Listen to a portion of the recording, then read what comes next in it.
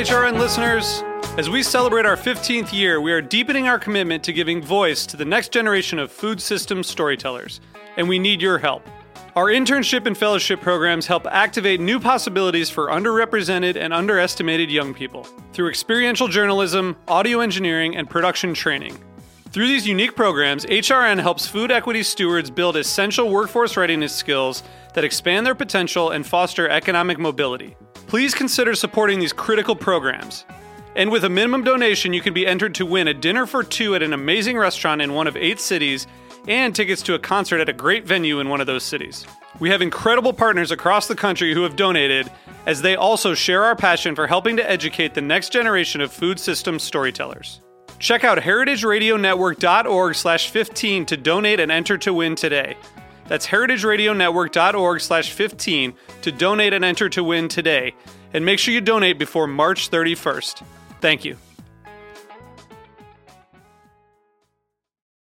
Today's program has been brought to you by Heritage Foods USA, the nation's largest distributor of heritage breed pigs and turkeys. For more information, visit heritagefoodsusa.com. You're listening to Heritage Radio Network, broadcasting live from Bushwick, Brooklyn.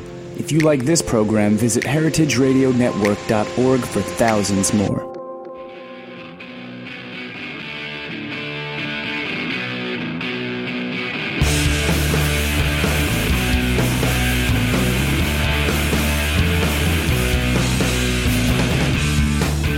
Good afternoon and welcome. This is What Doesn't Kill Ya, Food Industry Insights with me, your host, Katie Kiefer. And on the line with me today is the excellent Tom Philpott. I'm one of Tom's biggest admirers, although he doesn't know that until just this very minute. Tom is a food and agriculture correspondent for Mother Jones and the co-founder of Maverick Farms, a center for sustainable food education in Valley Crucis, North Carolina. And for 5 years, this is where I first came across Tom, Philpott Tom Philpott served as the columnist, food editor, and senior food writer for the online environmental site Grist. His work on food politics has appeared in the New York Times, Newsweek, Orion, On Earth, Gastronomica, and The Guardian. And he has been interviewed by Terry Gross on Fresh Air. And now you've been interviewed by me on Heritage Radio Network, Tom. Doesn't that make you feel good? It makes me feel very excited, I have to say. Glad to be here. I also want to go on because your bio is so great. Before you moved to the farm in 2004, you worked as a financial journalist in Mexico City and in New York, most recently writing daily dispatches on the stock market as the equity research editor for Reuters. Maverick Farms has been featured in Gourmet in the New York Times, and in September 2008, Food and Wine named Philpott one of 10 innovators who will continue to shape the culinary consciousness of our country for the next 30 years. Dude, you are on fire. It's just amazing. I'm so grateful that you agreed to join me today on my humble show. I am, like I said, just very happy to be here. Are you aware of Heritage Radio Network? I mean, it's not like everybody I call and ask for an interview has actually ever listened to any of the broadcasts on this radio station. Were you familiar with that? I had heard really good things about it, and I was imagining it based somewhere out of the Midwest, and I'm very excited to hear that you're based in Bushwick, Brooklyn. I mean, I'm a huge fan of Brooklyn, so. Not only are we based in Bushwick, but we're in the back of one of the most popular restaurants in New York, Roberta's by name, at 261 Moore Street. For those of you who'd like to come and sample the fare here, the food is excellent. And our station is built into 2 shipping containers in the backyard of Roberta's. It's a pretty cool setup. So I need to come visit you next time I'm in New York. Yeah, I was going to say I've never eaten at Roberta's, and I've always I've heard so many amazing things about it. So yeah, it's well worth the trip. It really is. And the guys who own this restaurant are just could not be better people. It's kind of like the harmonic convergence all over again. Right here is one of the major meridians with just like good people, good energy, good food, good stuff. So let's jump right into what you've been doing for Mother Jones. You've written a few blogs. I mean, you write a lot of blogs. You also write some great recipes, by the way. As a former professional cook, I've been reading them with quite a bit of enjoyment. But you've you've been writing about commodity farming, and I don't think that commodity farming really gets a lot of media play, as it were, in terms of like sort of deconstructing it. And so you've just in the last few weeks published a couple of blogs about commodity farming and how it isn't really all it's cracked up to be. So why don't you give us the backstory on that? And, first of all, why you wanted to write these blogs, almost, I wouldn't say in defense of, but sort of in explication of. What was the motivation there? Well, I mean, I think like a lot of people who think about farming nowadays, and I kind of came into it the same way, you think about the farmers you meet at the farmers market. Mm-hmm. And that's the exposure, if we have any exposure at all nowadays. We think of the folks we meet at the farmers market, right? And they tend to be the farmer operator is out there at the market usually, and they've got some kind of more or less human scale operation, and they're growing food for direct human consumption, tomatoes and that's right, vegetables and things like that, right? And what it turns out is that kind of farming, and I actually engage in it myself. Maverick Farms is a farm like that in North Carolina. Mm-hmm. It ends up being a pretty tiny, a pretty tiny part of farming in the United States, and it occupies a tiny, relatively speaking, amount of the farmland that we have in the United States, and it still provides a relatively small amount of the food that we eat. So most of the food that we eat, and most of the food that you see if you walk into a typical grocery store is coming from very different kinds of farms. These are very large, farms that specialize in one or two crops, or maybe specialize in a single kind of livestock, let's say, chicken for meat production. Right.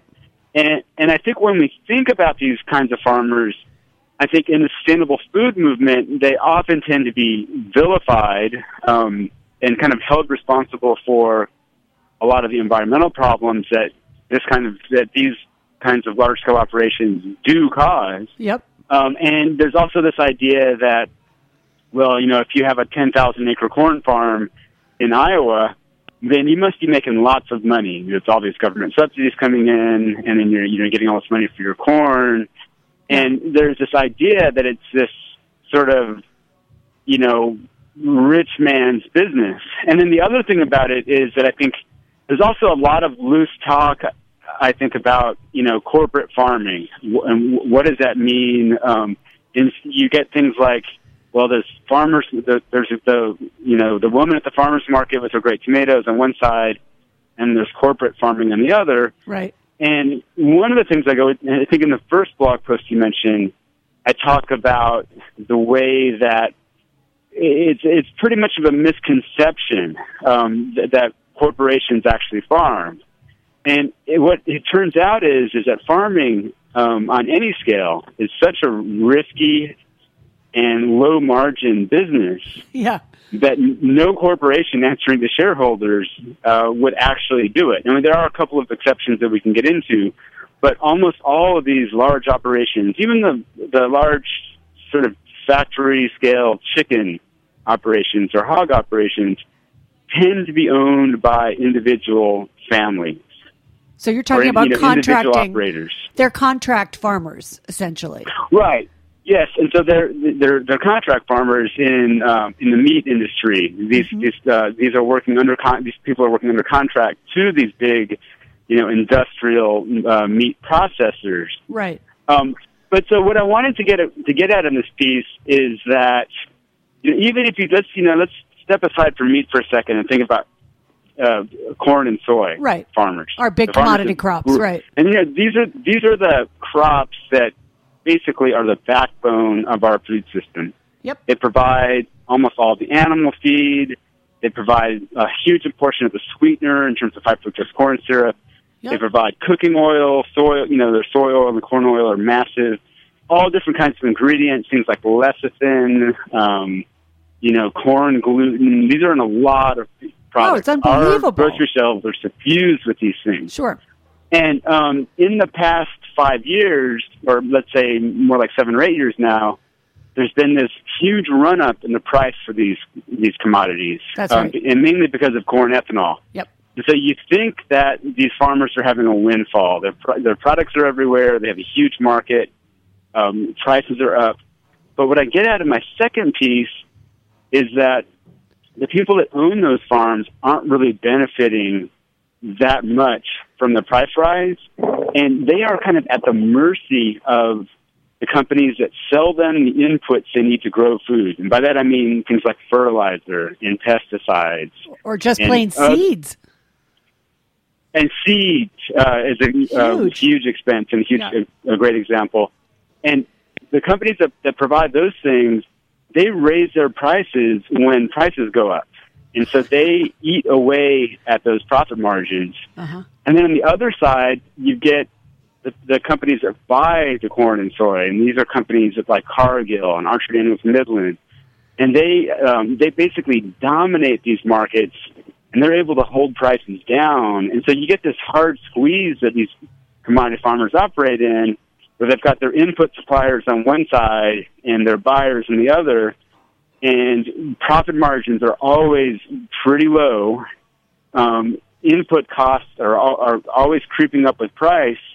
And an agricultural economist at Iowa State recently made the kind of stunning remark that the long-term profitability of farming is zero. So you might get cycles where the prices for the corn and soy goes up and you make a little profit, but long term, it's always going to be zero because the input costs are always going to go up, and there will be times when your input costs are literally higher than what you're making in the marketplace, and so your profit goes to zero or negative. Or negative, right. And that's really where government subsidies step in. Uh-huh. And, you know, in one sense, without them, who would ever farm? Who would ever go into a business where I can tell you before you go into it, look, you're never going to make a net profit. Every year that you make a profit, there's going to be a year that negates that. Yeah, right. I mean, no one would ever in their right mind do this unless they really, have a masochistic streak a mile wide. Right. I mean, everybody wants to get something for their work, no matter how much they love it, right? Exactly. And this, we're not talking about, artists in Bushwick, Brooklyn who love their work and will scrap by in order to produce their art. I mean, these guys are buying huge multi-$100,000 machines to harvest their goods and, paying off a note on it. And, these guys are businessmen. Yep. But, they are modern businessmen, but the truth is, whether they realize it or not, they operate in a very, very bad business and is completely reliant on the government to keep it going. I think that is just fascinating. I mean, I hardly even know where to begin with that, just because not only is it the government going, but you have also the business of, and here's where I think, at least I cannot factor this into the whole equation, is the business of export, because it's also worth remembering that the agricultural sector provides, I think, 6% of our GDP. Or maybe that's just the meat sector. But in any case, it's a fairly significant portion of our GDP. And a lot of that is exported. A lot of our crops are exported. A lot of our livestock is exported. And so then you run into the problem of, like, what will the market bear outside of the United States and competition globally with other countries like Australia, South America, et cetera, for these various commodity crops, whether it's cattle, pigs, and chicken, or whether it's corn, soy, and rice. And it's, how you make that calculation about whether or not this is something you even want to do as an adult. It's just like, and then go ahead. That's an excellent point. And one thing that people sort of government policymakers were saying in the 70s, in the 1970s, so before the 1970s, there was this idea that government policy existed in agricultural markets, but there weren't really subsidies. What the government was doing was kind of helping farmers figure out how much to grow so prices would stay relatively stable. Right. And if you got relatively stable prices, and you can make decisions better, and you don't have these times when the price of corn, say, drops to this level where you're getting ruined. Right. But nor do you have these times when the price of corn rises so high that people are going hungry, which has happened in the past 4 or 5 years. The government was maintaining this Depression-era New Deal, what they call supply management program, and they essentially killed it in the 70s, slow death that lasted until the 90s. And the promise was, don't worry about supply management. Don't worry about overproduction, because we are going to conquer all of these foreign markets, and we're going to be selling your corn and soy eventually to China, to Russia, to Europe, to the developing world. We're the low-cost producer of corn and soy, so we will be getting your corn and soy into all these foreign markets, and that means the price is going to go up, and you're going to get paid for, you're going to get compensated well for what you're doing. And that was this glittering promise, and there's this massive build-up in the Midwest in the 70s, people, buying more land, investing in bigger machinery. And, of course, that led to the complete collapse in the 80s of the farm crisis, the debt crisis, built on this boom idea of the 70s. And, it was awful. Many suicide rates spiked, and, people just lost their shirts in the 80s. And well, that's when Farm Aid came around, right? That's when Willie Nelson got the right. Yeah, exactly. That's when it's exactly when Farm Aid started, and it continues to this day because it's kind of like this eternal crisis.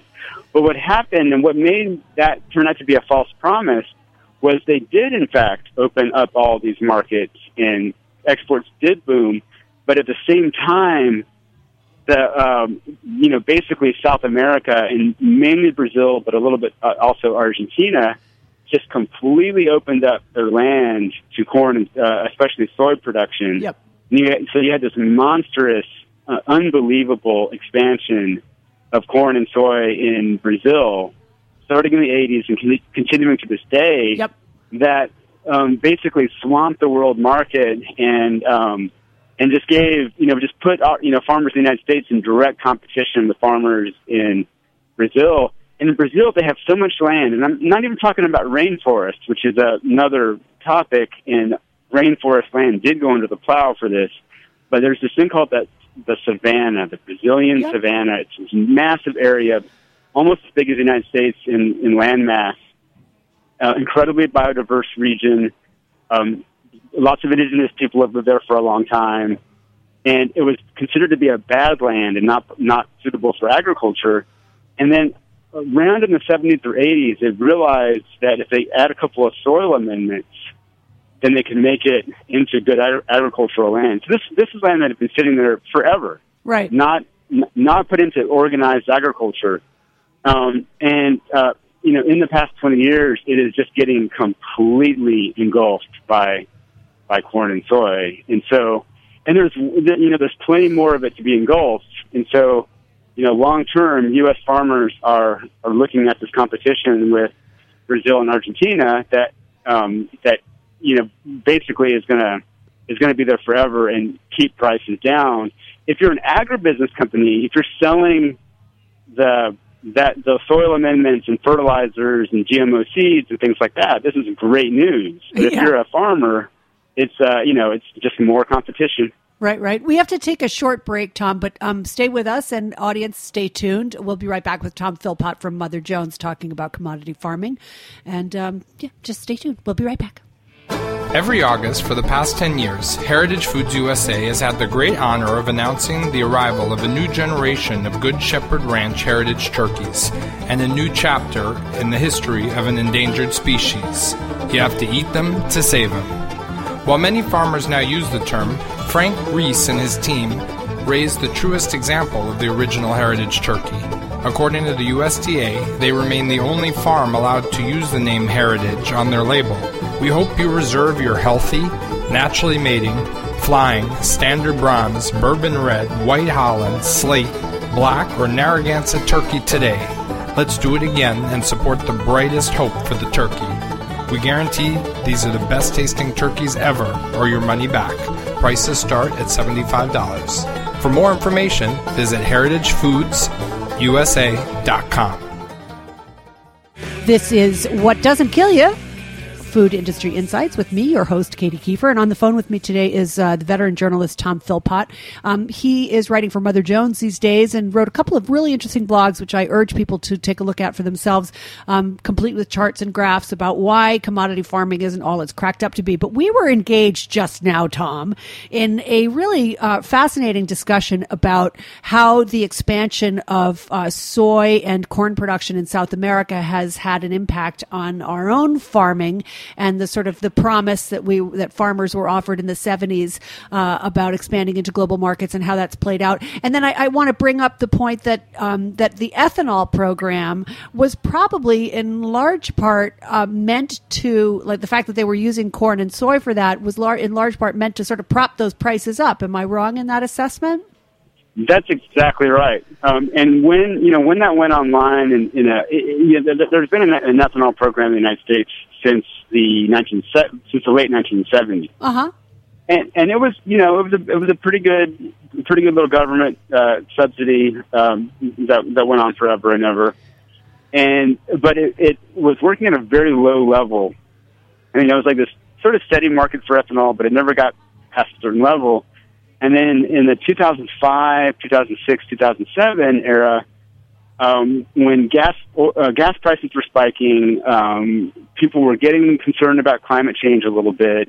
A little bit, yeah. And the Bush administration was under some pressure because they were so tied to the oil and gas industry. Right. And they were refusing to do anything about climate change.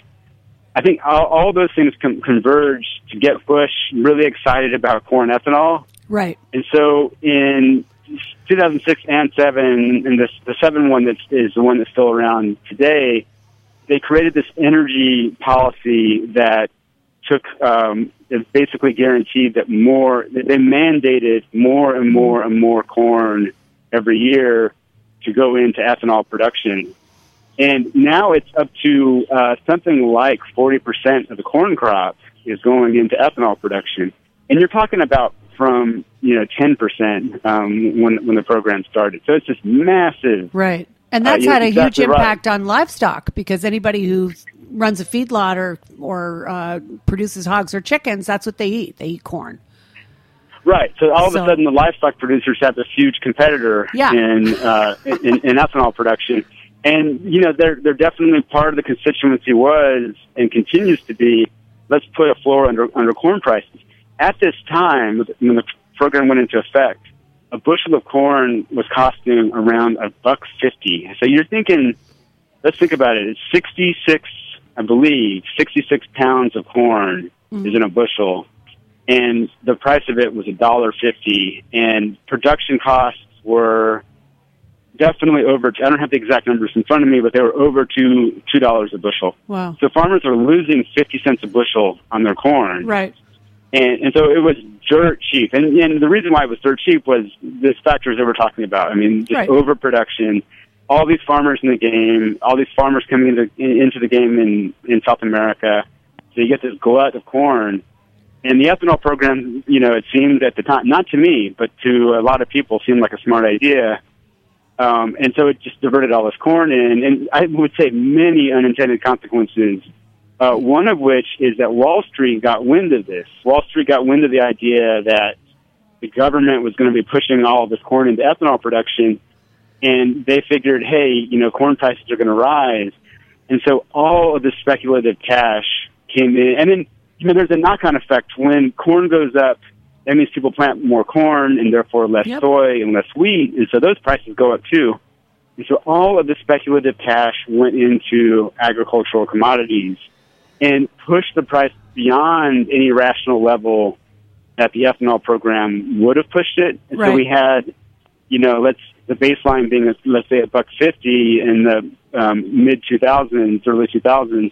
We had 7, 8, I think maybe... It went up over 9 at one point. $9 corn at one point, so a factor of 6. Yeah. And what that did was a minor convenience for most people in the United States, but because we eat very little corn, but in places in the global South where people rely on literally eating stuff like grain and rice for their various grains and rice for their sustenance, this pushed literally, I think, 150 million people from just scraping by into all-out hunger. Wow. It had a major impact. And, it wasn't just the ethanol program. It was the way that Wall Street manipulated the ethanol program. Yes. And Europe was doing similar things around biodiesel at the time. And so it was just this convergence of these factors plus Wall Street speculation just had this devastating effect. And, of course, when corn is $8, you can imagine farmers are scrambling to get more corn in. Sure. So you get more. All this stuff just increases, and now we're looking at. I think you probably know better than me, but corn's more like $5 now. I think Yes. it might even go below $5. So when you're planning for $8 corn and you get $5 corn, you've got problems. And so we're seeing the price dropping to a level that it's getting very, very near the cost of production. So we're about to see, quite possibly, farmers start losing money per bushel again for the first time in something like 8 years. Amazing. And so what do you think the Farm Bill is going to do for this? Are they going to adjust the floor? Are they going to continue to subsidize? Will they increase crop insurance programs, all of which we pay for, by the way, as taxpayers? Right. Well, the first thing to say is what Farm Bill? What Farm Bill? The Farm Bill literally expired yesterday. That's right. And there's no, the political logjam in Congress. It's really hard to figure out what's going to happen. But both the House and the Senate in the past year have passed versions of a Farm Bill, or at least ag committees in the House, but not the full House, and the Senate have both passed farm bills that are shifting dramatically over to subsidized insurance, where farmers will get, and this is probably what's going to happen at some point when they figure all this. I mean, the politics are just incredible, and it's all tied into the food stamp, SNAP program, and it's all just a big mess. But I think what we're going to see is a shift over to subsidized crop insurance. How that works is that they'll pick a price and they'll say, and I think it's like the last 5 years of crop prices averaged. And if the price drops below, more than 10% below that, then you get paid. Then your crop insurance makes up for the difference. And of course, this is subsidizing the insurance industry, because the insurance industry is selling these policies that they would never sell. And they're subsidizing the farmer's premium for it. And then they're also subsidizing, if there's a disaster, the government will come in and help the insurance industry pay, for all these losses. Right. And so it's just, this crazy subsidy system that I think that my analysis will just continue this, ridiculous chain where, farmers are barely scraping by, the taxpayers in the hook for huge amounts of money, and the input suppliers are cleaning up by selling pesticides and fertilizers and things like that. Well, one of the things I wanted to bring up with you, which we almost are out of time, unfortunately, but just to go back to that cost of inputs, which I thought was so interesting when you were talking about how they keep raising the price of inputs. And the whole point of GMO crops, of genetically modified organisms and seeds that were created, was to reduce the reliance on external pesticides, external fertilizers, and so forth. And now it turns out 15 years later, that we have just bred super weeds and super bugs. And that's right. There doesn't seem to be any sort of, shall we say, remedy for that, or end in sight, or any acknowledgement on the part of these big seed companies like Monsanto, Syngenta, etc., to further modify the seeds, or come up with some way of helping farmers deal with these super weeds that they themselves have created. And that's the thing that amazes me, is that they're off the hook. Like, they have no responsibility for what's been happening in terms of creating these super organisms, whether they're insects or weeds. And the farmers are the ones who, again, have to pay, just as like contract workers for Tyson Chicken have to pay for the manure remediation while the Tyson takes the chickens and makes the money. I mean, it's just like, I don't get how this has been allowed to happen. I'm I mean, it is a total mess, and you're right. I mean, you would think that by selling these failing products, that the industry would pay some kind of penalty, but in fact, they're making more money than ever because the increase in pesticide use, it's the same companies that make the pesticides, and so they are benefiting from the failure of their products, which is pretty amazing. It is, and let's wrap up on this one note, which is that when we look at commodity agriculture overall, and we look at these huge conglomerate companies like Monsanto, Syngenta, or like Cargill, Tyson, Smithfield, et cetera, I see like essentially monopolies here, or there's no real competition anymore. The sector has been divided into 4 or 5 different companies that control each sort of aspect, whether it's animal agriculture, whether it's corn and soy, whatever it is. There's only a few companies who've got their hands in that pot. And they've managed to force out all the other competition. And yet there is no sort of trust-busting legislation at hand. There's nobody who's examining this from that point of view. And what do you think about that? Why do you think that, even farmers are so quiet about this? I think it's an excellent point. And I think that there are farmers that are up in arms, especially in those spaces that you're mentioning, like in the meat spaces where it's really stark. Right. And there was legislation in the last Farm Bill, the 2008 Farm Bill, that was designed to ramp up oversight of the meat industry specifically. And Obama came in 2008 with actually a lot of really good ideas. And the administration held these listening sessions where they brought everyone together. We looked at the seed industry, which is incredibly consolidated, and a couple of the meat sectors. Mm-hmm. And there was a lot of hype and hope that maybe something would change, and maybe it would start enforcing antitrust laws. And then it just completely melted away. Right. Part of it under pressure from House people in the House that were just really pro-agribusiness lobby. Right. Partly from Obama just deciding to choose his battles and not fight that one. Yeah. So that effort in Washington, I am sorry to say, is dead.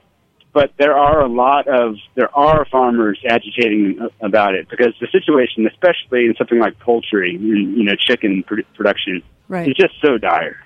Yeah, I completely see it as dire. I mean, I really feel for all of these guys, whether I think the mom and pop shops, the small upstate farms, I think they're the ones who probably end up doing a lot better financially than people who are, say, contract farmers for something like Tyson. I mean, oftentimes. Yeah, I mean, to me, it's just tragic that you basically kind of give up your liberty as a farmer, which is kind of why you got into the business, presumably in the first place, and instead you're essentially an indentured servant, and it's a sad state of affairs for the agricultural community and for us as consumers, because it doesn't mean anything good for us either.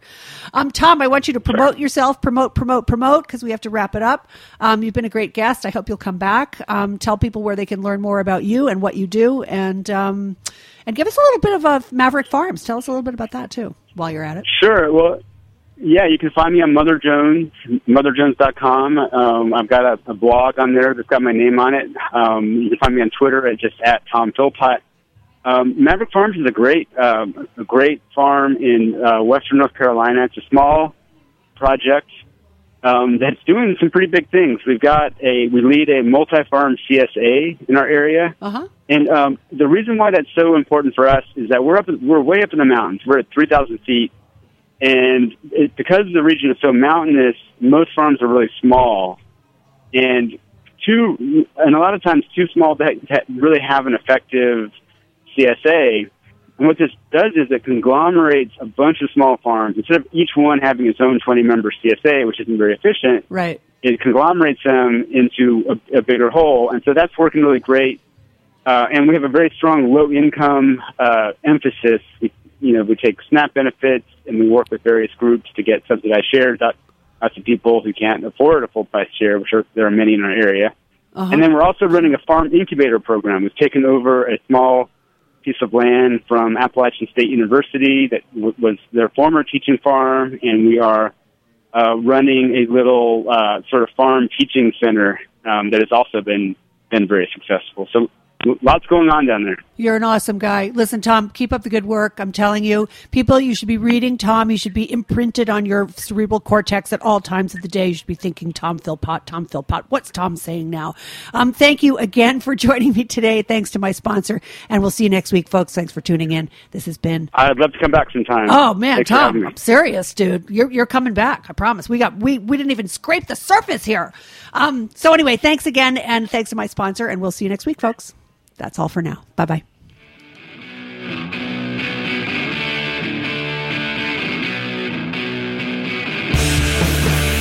Thanks for listening to this program on heritageradionetwork.org. You can find all of our archived programs on our website or as podcasts in the iTunes Store by searching Heritage Radio Network.